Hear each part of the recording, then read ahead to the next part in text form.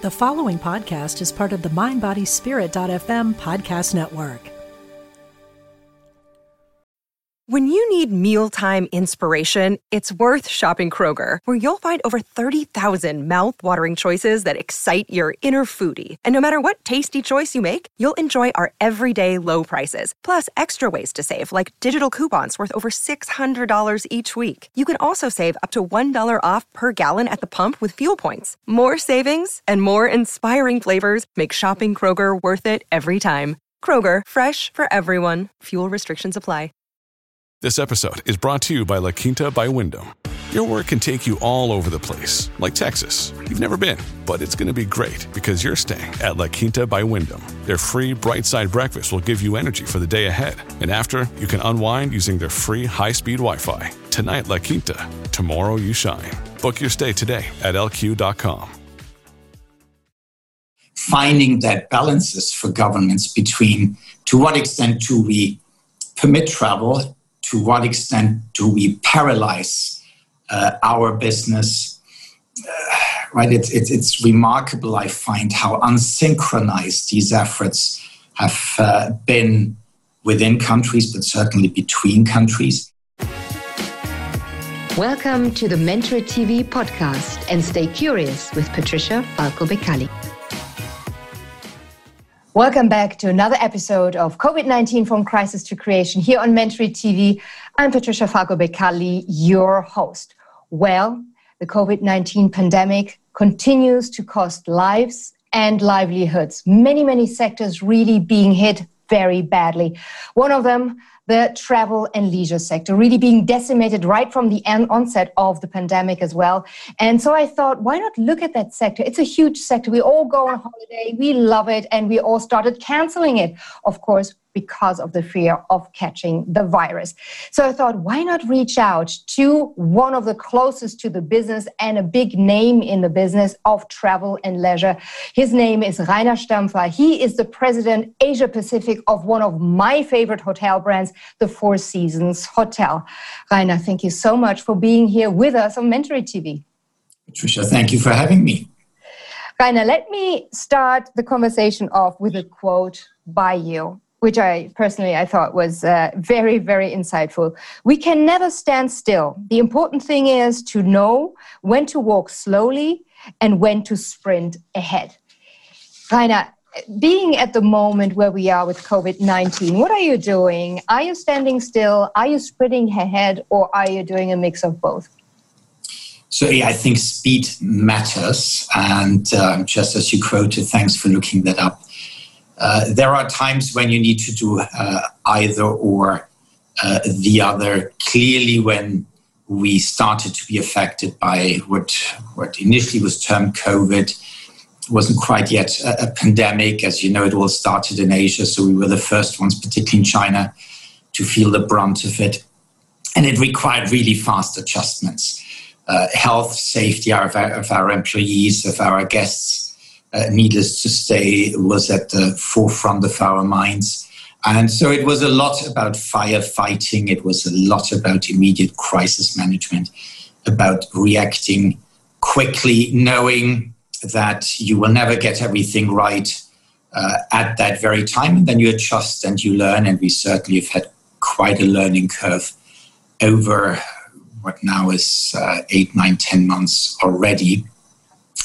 And then as we evolved along with the pandemic, as it became a global issue, clearly that has since kept us all breathless, there have been a lot of moments where we stopped, where we wanted to make sure we are considering the longer term impact of the pandemic, of all the economics that are being affected, the livelihood, obviously, of all the various stakeholders.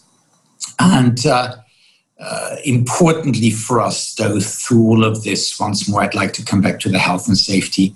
As you say, you were making bookings, you cancel them again. Ultimately, besides the fact that governments have to permit travel, I'm certain people will only travel with a necessary amount of trust. To that extent, we early on entered into a consulting agreement with Johns Hopkins Medical International, one of the renowned epidemiologists, a difficult word.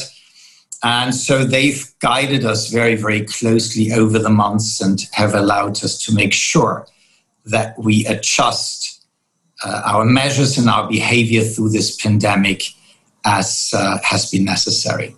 Rainer, and we will talk about the long-term potential changes within the Four Seasons hotels, as well as in the sector in general and trust a little later on. But let me come back to what you were saying, the onset of the crisis. And of course, we have COVID-19, but before that, also coming out of China, was SARS. Now, was there anything in your, and I suppose you do have like a crisis management plan, as every big company or brand usually has, was there anything that you could really take from that, or is the COVID-19 pandemic at the level it mapped out really so different that you had to overtake everything or overrule everything? I do think we had a little advantage, if that's the right word, at the onset with the experience from SARS. A lot of Asian countries were more heavily affected back then, as you know. We did have a few chapters, if you will, in our crisis management binder as to how to not frankly try and tackle anything of the dimension that we're seeing today, but certainly the early steps helped. And I think that's paired with governmental preparedness. Certainly, I'm sitting here in Singapore. Singapore is one of the countries that I think overall has managed through this pandemic. Granted, it's a smaller city-state, and one can argue it's a little easier, but has managed the situation comparably well. We're obviously closely looking at how that is being handled globally, but in my case, particularly in the other Asian countries. We're operating in 13 countries and region in Asia Pacific. And so we had that little help, if you will, in terms of preparedness in the beginning, but learned very, very quickly that by far wouldn't suffice, and again needed to adjust from there. Yeah. You mentioned governmental help. I think it's really interesting for you. Of course, you are the president of Asia Pacific, but the Four Seasons Hotel is a global brand. We have it in Europe, we have it in the States. To what extent really did you communicate amongst each other, be it regions or the individual hotels, and how much support or non-support was really given by the governments in order to get up to speed and to really try to deliver and still have a viable business? So within Four Seasons, we communicate on a global level very, very actively. That is, in some instances on a daily, but certainly on a weekly basis. And even as this unfolded in the beginning, we had all the spotlight on us, not a light that we had ever wanted, but it was viewed a little bit clearly as an Asian problem to begin with. And I think that's the way the world looked at it. Governments here do work very actively with us, be it here the Singapore Tourism Bureau, different authorities that are locally engaged, that do include the industry, that wants to listen to hospitality and other relevant industries about how to open the country up, right? Clearly, again, not just Singapore, but when you look into Thailand, into Vietnam, into a number of countries of Southeast Asia, these closed borders generate massive issues. And I think they're generally being quite pragmatic about hearing us out, trying to understand how they can establish travel corridors or certain arrangements that are necessary. Having said that, the goalposts have constantly moved. Governments, I think it's fair to say, have struggled with it. And so we continue to be engaged very, very actively to try and find ways to enable travel and with that hospitality business. Let me quickly interrupt the conversation to say thank you that you are here with me on the channel. If you do enjoy what I'm putting out, the in-depth kind of conversations, then why don't you subscribe and also hit the bell button so I can keep you informed with our newest releases. Thanks for that in advance, and let's get back to the conversation. And earlier on, you mentioned the long-term strategy or the long-term impact and how the Four Seasons Hotel or the entire industry starts preparing for it. And let me share with you a screen, if I may, which I pulled out, which I thought was very interesting. It is a study by Deloitte. It came out already in May 2020, and it plays scenarios. And let me share it with you. I know it is cold on you, but I would like to just confront you with it. You know, the four distinct scenarios emerge based on current trends. They talk about the passing storm, the good company, the lone wolves, and the sunrise in the east. And of course, the sunrise in the east is something that is quite interesting potentially for you. Just to sum it up, also for our viewers that don't want to, look at the small print. Basically, passing storm means the COVID-19 pandemic is being managed quite quickly. It has repercussions on small, medium-sized businesses, but overall, the business is okay. Policy is doing good, and everything is being handled. So COVID comes, we all suffer a bit. COVID goes, we go back to normal. Second scenario, and you alluded to it in a way when you talked just now, Rainer, about the government's help. Good company, meaning a prolonged scenario. 9 months into it, people are now looking at a vaccine, hopefully first quarter of next year. However, if it is a prolonged situation, then we have the large companies actually going forward, coming up, stepping up with solutions because governments struggle to handle it. They don't know what to focus on. Is it lives? Is it livelihoods? I mean, what we've seen over the past few months. So that is the second one. Moving more and more also, if you think about it, into stakeholder kind of advocacy. The lone wolf, which I thought was interesting also to name it like that, is a severe rolling COVID-19 crisis, meaning what we've been seeing in, at the onset March, the first wave. Now we're into, almost winter. The second wave is coming actually at a worse level. So the government adopt isolation. So close the borders, very similar to what happened at the beginning. They keep on doing so. Low global coordination. Everybody is kind of like a hedgehog rolling themselves into it. And the fourth one is the sun in the east, the sunrise in the east. And that means a severe COVID-19 pandemic. China and the ASEAN countries, interesting to you, expected to manage just better than the rest of the world. And they are going to become more and more a primary power worldwide. And the collaboration will be there, but limits itself to Asian countries. Now, enough talk from me. I would like to have your reaction, Rainer, on this kind of scenario play by Deloitte, who is, a company that looks at these kind of things on a very regular basis, coming out periodically with these surveys. Starting with the sunrise in the east, clearly, right, if you look at a number of months now, China seemingly has managed the pandemic really well. Granted, they have the tools in place of immediate tracing, understanding clusters, limiting impact, where they see a potential, I wouldn't even call it wave, but a new breakout. We saw that most recently, first week of October, during the national holiday and the Golden Week travel in China, where I believe it was about 680 million Chinese traveling domestically.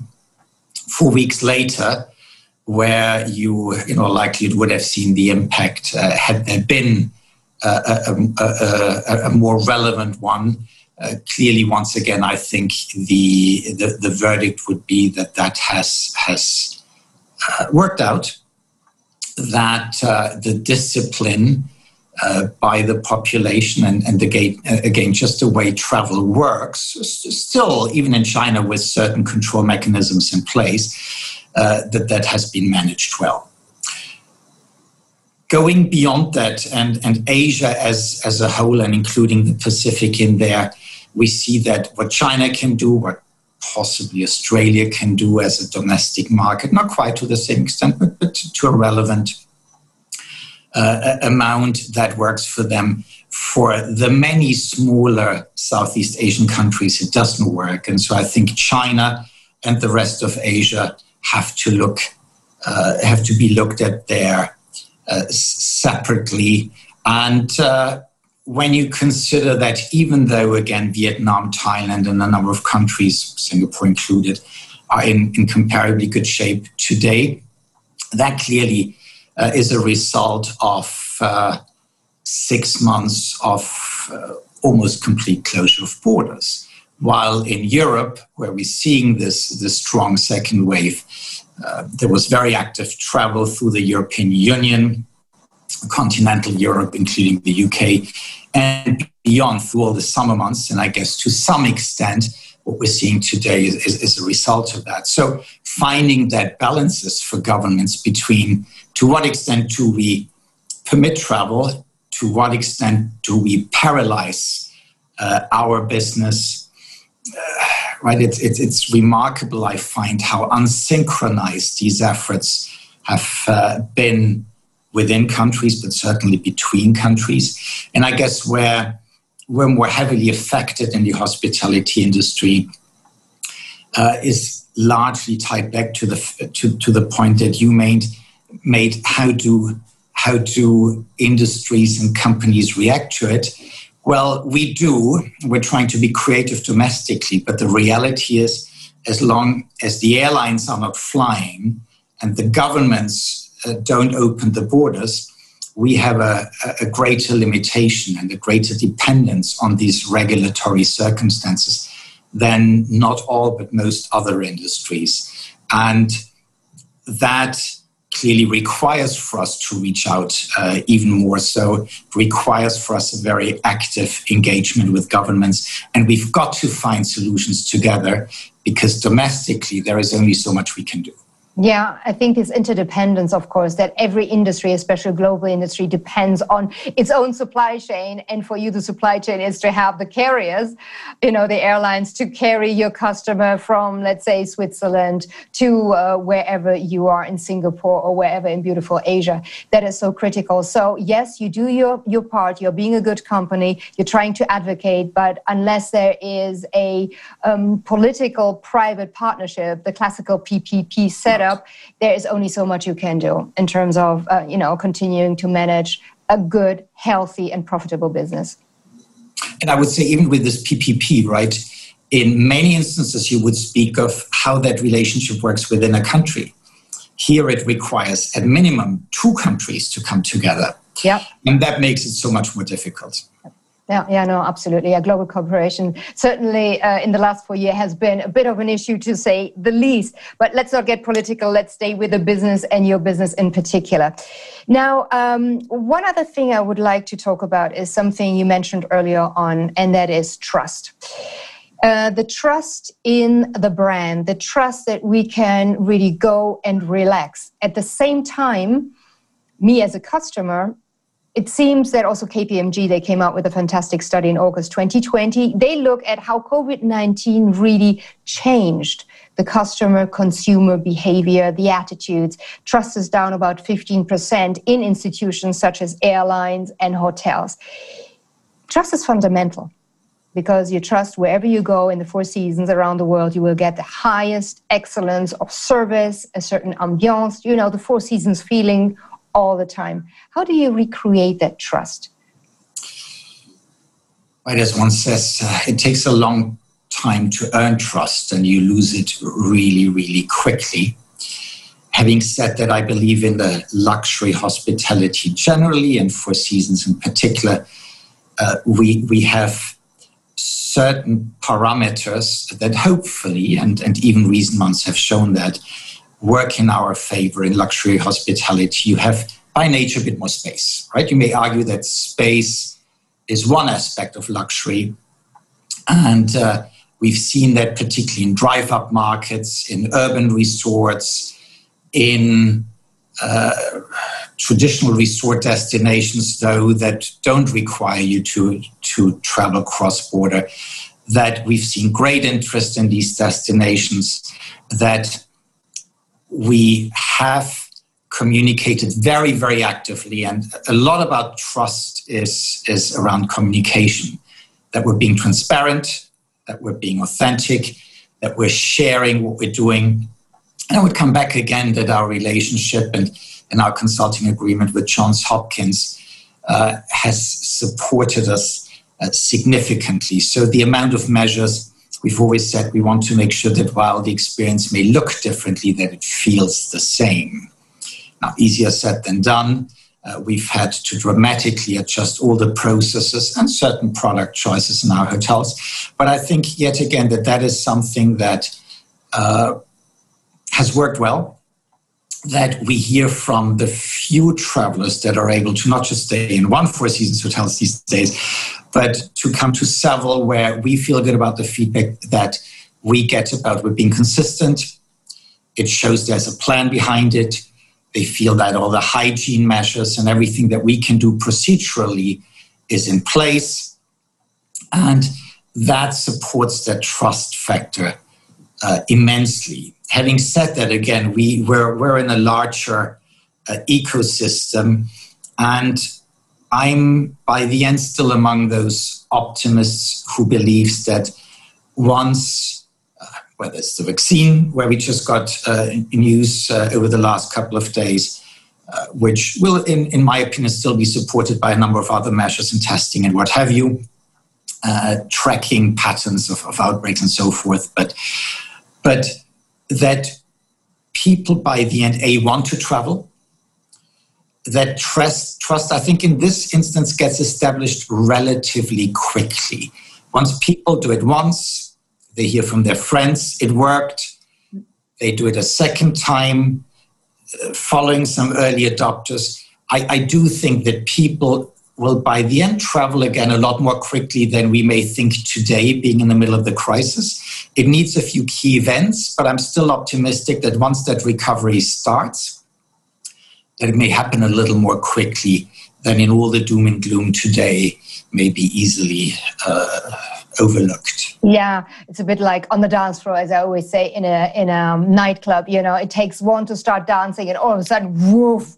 It's full. You can't move anymore. But what I was thinking about the scenarios where we were talking earlier on, and your long-term plan. KPMG came out with a study, the new COVID-19 consumer, and they're looking at the consumer, the customer in the leisure and travel business. And they, for example, say that 44% of consumers now expect any hotel to provide hygiene measures. You alluded to it, of course, very important, but a quarter really want companies, hotels, resorts, they want special deals. They want a cancellation policy. About 46% say, hey, most important for me is I want to book, I say I'm coming, but if I can't, for whatever force majeure, I want you guys to be really, really flexible.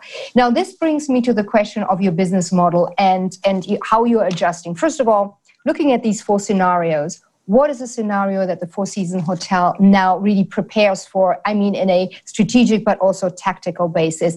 And what are the demands and the business model that will have to change in the long term, you think, for the next new normal in that particular sector? Yeah. If I may first come back quickly to your point about a deal. I guess it depends on how you define a deal. Having to be flexible, I think, goes without saying. Cancellation policies, given the uncertainty and lack of visibility, very clear. I think the industry as a whole has done, for the very most part, a pretty good job with that. And speaking again for Four Seasons, and I know we're not the only ones there, but we're absolutely flexible and work with our clients until the day before the arrival. And even in some instances on the day of the arrival, knowing that it may not be in the hands of the consumer. So having that flexibility is key. And we've seen very clearly a pattern that frankly existed already prior, but that has become even more profound, of people making up their mind later and later, shorter booking patterns, and deciding much more ad hoc as to when they feel ready to travel. And again, I think right now there are very obvious reasons as to why that would be the case. So flexibility, yes. On the deal side of it, actually we've seen the opposite. And there may be exceptions. What we've seen with a lot of travelers, that for those who were ready, who said, I want to go to the destination. I've had enough. Right? A lot of people speak of revenge travel. I'm not sure I really like that terminology. I'm going to go against all odds. Right, but we've seen that customers are willing to pay for that trust factor to the extent that they know it's hygienic, they know it's clean, they know they're looked well after, they know that if anything were to happen there, they're not stuck to the extent that we can help. And so truly caring for people, that's the core and center of our business. I think that's hopefully what we've always been known for and what we've built our business upon. That has become even more important. But I wouldn't describe that as a deal, but as table stakes and as great relevance, certainly in the luxury hospitality and absolutely for Four Seasons. Yeah, and in terms of the scenarios, what are you looking at? What do you think will be terminal changes that will be there for the long run? Again, I believe that a lot of behavior and certain patterns that we were working with in the past will come back. When I say that, I believe that and again, how quickly they come back will depend on widely available vaccine and a number of the topics that we've just talked about. What I do think will not come back is largely related to certain trends that I believe were in place prior that clearly have been accelerated. What we've been working with all along, but it's just so much more rapidly relevant and may have shifted to whatever degree to be more specific.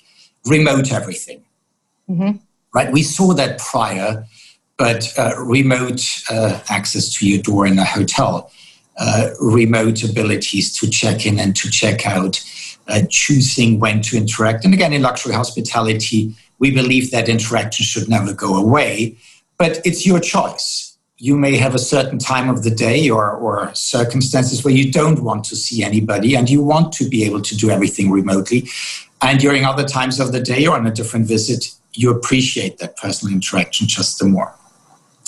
Digitization clearly had taken a grip of our industry, like most other industries, to a significant extent prior. That has been accelerated. We're not going to go back anywhere in this regard. And we're very, very focused, to answer your question about a longer-term plan, as to how we continue with the digitization of our business, what that means in terms of customer acquisition, customer care, how we communicate, our Four Seasons app, our Four Seasons chat, which has seen huge popularity, I think has been an essential component for trust building, because we have a very established chat that allows us globally to connect with you, whether you're on property or not, within typically below 90 seconds, to respond to your questions, to help you with your bookings, to help you with cancellations, to do whatever you need to do in your language, in well over 100 languages, but all done not by chatbots, but by an individual person in one of our hotels. So the digitization, clearly, we're not going to move back there. And this, I think, is just going to happen more and more quickly. A last one, perhaps there to prioritize this, is what I would call glocalization, where we're clearly in a global world. We're a global hospitality company. We've got globally traveling customers. And yet the local aspects, how we consider specific circumstances in every jurisdiction environment that we operate in, that relevance has grown even further. And to be able to make decisions locally, to support locally, to understand the respective cultural nuances. Again, it was relevant beforehand, but I think it's been tremendously accelerated as it relates to the attention a business has to pay to it and how we really have the right measures in place to respond to a customer. And that wraps up the first part of my conversation with Rainer Stampfer. He's president of Asia Pacific for the Four Seasons Hotels. And if you do like our conversations here on Mentory TV, generally speaking, why don't you give us a thumbs up? And most importantly, perhaps join us by subscribing onto the YouTube channel so I can keep you always informed about my latest releases.